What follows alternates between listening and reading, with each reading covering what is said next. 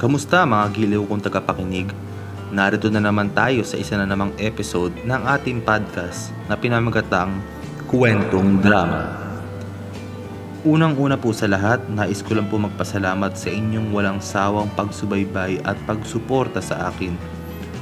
Sa mga nais po magbigay ng komento o suwestyon, sa ngayon po ay pansamantala, hinihikayat ko kayong mag-comment sa aking Wattpad account. I-search nyo lang po Seth Beroya, SETHBERROYA,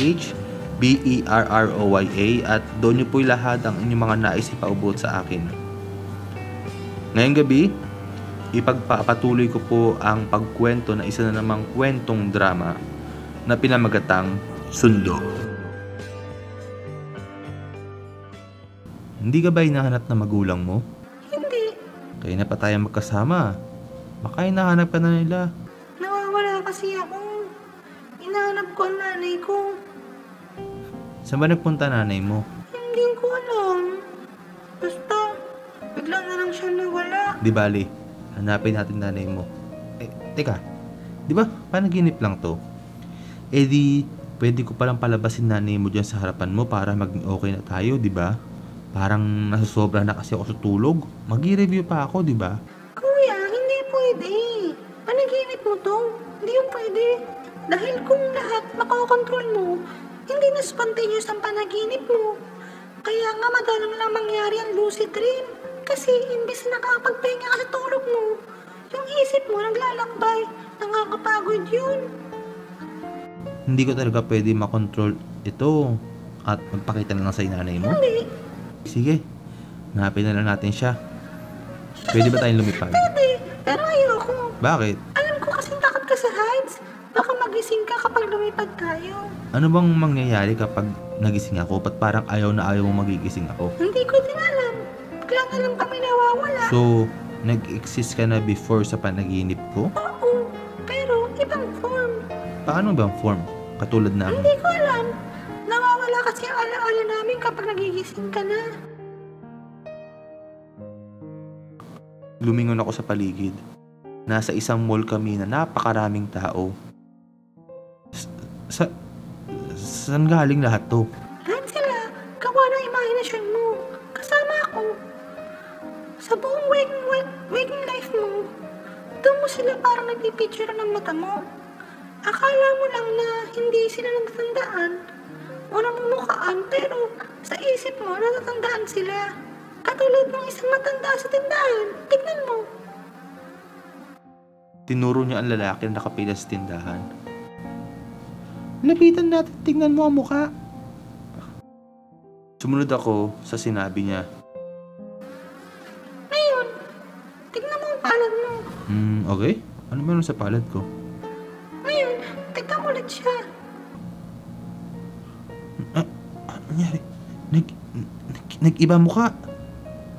Nag-iba.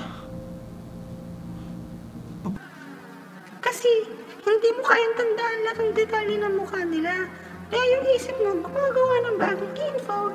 Kaya sila, background na sa panaginip mo, kaya hindi mo sila kailangan bigyan ng effort para magka-detalye ang itsura. Teka, naguguluhan na naman ako eh. Teka muna. Kung gawa sila ng isip ko, katulad mo, bakit nakakausap ko? Kasi, may kaluluwa sila. Kaluluwa? Paano? Mga multo sila? Nangingilabot kong tanong. Hindi. Hindi sila katulad ng mga kaluluwa ng tao. Sila ang mga kaluluwa ng panaginip. Oo.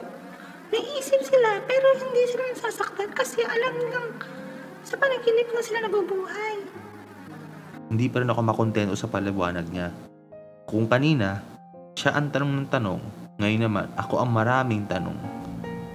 Paano pag nagising ako? Nilipat sila sa panaginip ng ibang tutulog. At kung hindi sila nakalipat agad bago ka magising, mababaw na sila sa limot. Kaya, darating ang panahon, dahil sa sobrang stress ng mga tao, kaunti na lang tulog nila at hindi pa mahimbing. Mas maraming kaluluwang panaginip ang nababaon sa limot. Mas kumakaunti sila. Nadadagdagan ba sila? Oo, sa tulong mo. Tulong ko? Paano? Mag-i-imagine ako ng tao? Hindi. pagsalamuha mo sa tao, nakakita ka ng iba't ibang tao na nabubuo mo sila. Kaya kung ikaw ay introvert, ayaw mo sa interaction, hindi ka masyado nakakatulong dumagdag ang mga kaluluwang panaginip. Ibig mo bang sabihin yung simpleng paglalakad ko lang sa kalsada, nadadagdagan sila? Oo, Kung kaluluwang panaginip lang sila, bakit may kaluluwa daw na nagpaparamdam sa panaginip? Hindi pa rin ako sa makontento sa sinasabi mo eh. Sagutin mo nga yan. hindi. Ganito kasi yan. Pwede mangyari yun. Kaya lang, kadalasan, yung nakakausap mo sa panaginip o kaya yung naghahabilin ng kaluluwa sa panaginip, ay hindi talaga sila yun mismo. Kung hindi sila, ano yun? Imagination mo lang. Siyempre, kasi namimiss mo yung tao, kaya gumawa ka ng sarili mong version nila. Kaya napanaginipan mo. So, imposible talaga na magpakita multo sa panaginip. Tama ba ako? Posible pa rin, pero mahirap. Kasi baka matrap sila sa panaginip mo. Hindi na sila mabibigyan ng chance ma-reincarnate. Reincarnate? Ano naman pinag-sasabi mo? Kanina lang may pa-dog heaven ka pang sinasabi dyan. Tapos ngayon, naniniwala ka na sa reincarnation. Pinag-sasabi mo bata ka? Tingnan mo yung chan mo. Chan ko? Ba't na meron dito? Chan ko nga. Oo, taas mo yung damit mo. Oh, ano meron sa chan ko? Tingnan mo. Di ba may balat ka dyan? Oh, ito. Oh, bakit? Oh, bakit? Bakit nawala balat ko? Kasi nasa panaginip ka. Lahat ng tao sa mundo, na-reincarnate lang. Yung birthmark mo o yung balat mo, traumatic experience mo yan sa past life mo. So, ibig mo bang sabihin, pwedeng nasaksak ako sa tiyan noon? Pwede. Bakit hindi ko maalala yung past life ko? Kasi, nang na-reincarnate ka sa mundo, nakadesign talaga ang tao na makalimutan ang past life nila. Kung hindi nila malilimutan yun, makaka-apekto sa daily life nila yun. Hi! Hindi ba parang kontra sa paniniwala ng Christianity ang reincarnation? Ayun ko sa'yo. Kasi parang na-defeat na yung purpose ng heaven and hell eh. Hindi. Diba? Mas tumindi pa nga yung purpose nila eh. Umupo kami sa gutter side ng sidewalk at tinuloy ang kwentuhan namin. Ganito yan. Kapag namatay ka na, yung kaluluwa mo susunduin ng taong nagmamahal sa'yo. O kaya naman, yung iba may misyong hindi pa natatapos, hindi sila sumasama sa sundo nila. Kaya ang nangyayari, nagpapagala-gala sila dito sa mundo. Yung iba naman, hindi na matanggap na patay na sila. Ang nangyayari, para silang nasa isang panaginip, wala silang sense of time at paulit-ulit lang nangyayari sa kanila. Akala nila, buhay pa sila. Pero, ang katulad nakakapagsasabi sa kanila na patay na sila, hindi sila matatahimik. Kaya pala may haunted house? Tama, yung imprints nila naiiwan dun sa lugar. Kadalasan, masasalimuot na pangyayari yung parang nag-rewind paulit-ulit sa lugar na yun. Ayun na parang purgatory at hell. So ang sinasabi mo, parang personalized din ang experience ng hell at purgatory? Siyempre, hindi pare-pareho ang pain threshold ng tao. Yung paghihirap ng isang tao, pwede pinakamagang na sitwasyon para pala sa kanila. Ang mayaman, hindi kaya mabuhay ng walang kuryente at iisra ang ulam kasi pakiramdam nila, suffering na sila. Pero sa mahirap, kahit nga walang ulam at walang kuryente, okay lang sa nila. Interesting ha? Kagaya nga ng sabi ko, yung iba naman kapag sumama sa sundo, pupunta sila sa langit. Saan naman papasok ang reincarnation dun? Bago pumunta sa langit. Bago? Paano? So, ibig mo ring sabihin, totoo ang purgatorio? Oo naman, totoo yun. Paano naging totoo? Wala naman sa Bible yun. Wala sa bagong Bible. Pero sa lumang Bible, bago isalin sa English, may purgatory doon. Hindi lang kasi mabor sa ibang sekta ang paniniwalang iyon, kaya tinanggal nila. Medyo nanghihinala ako sa pinagsasabi niya sa akin. Pero, tuloy lang ako sa pakikinig. Paano nga nangyayari? Di kapag namatay ka, parang ka-trans state ka lang. Trans? Ano yun? Trans, ibig sabihin ay parang gising ka, pero hindi ka aware sa panaginip mo. Kaya hindi ka rin naghihirap dun sa state na yun kasi walang sense of time. Kailan pupunta sa langit? Matagal pa. Matagal? Oo, kapag tapos na ang mundo.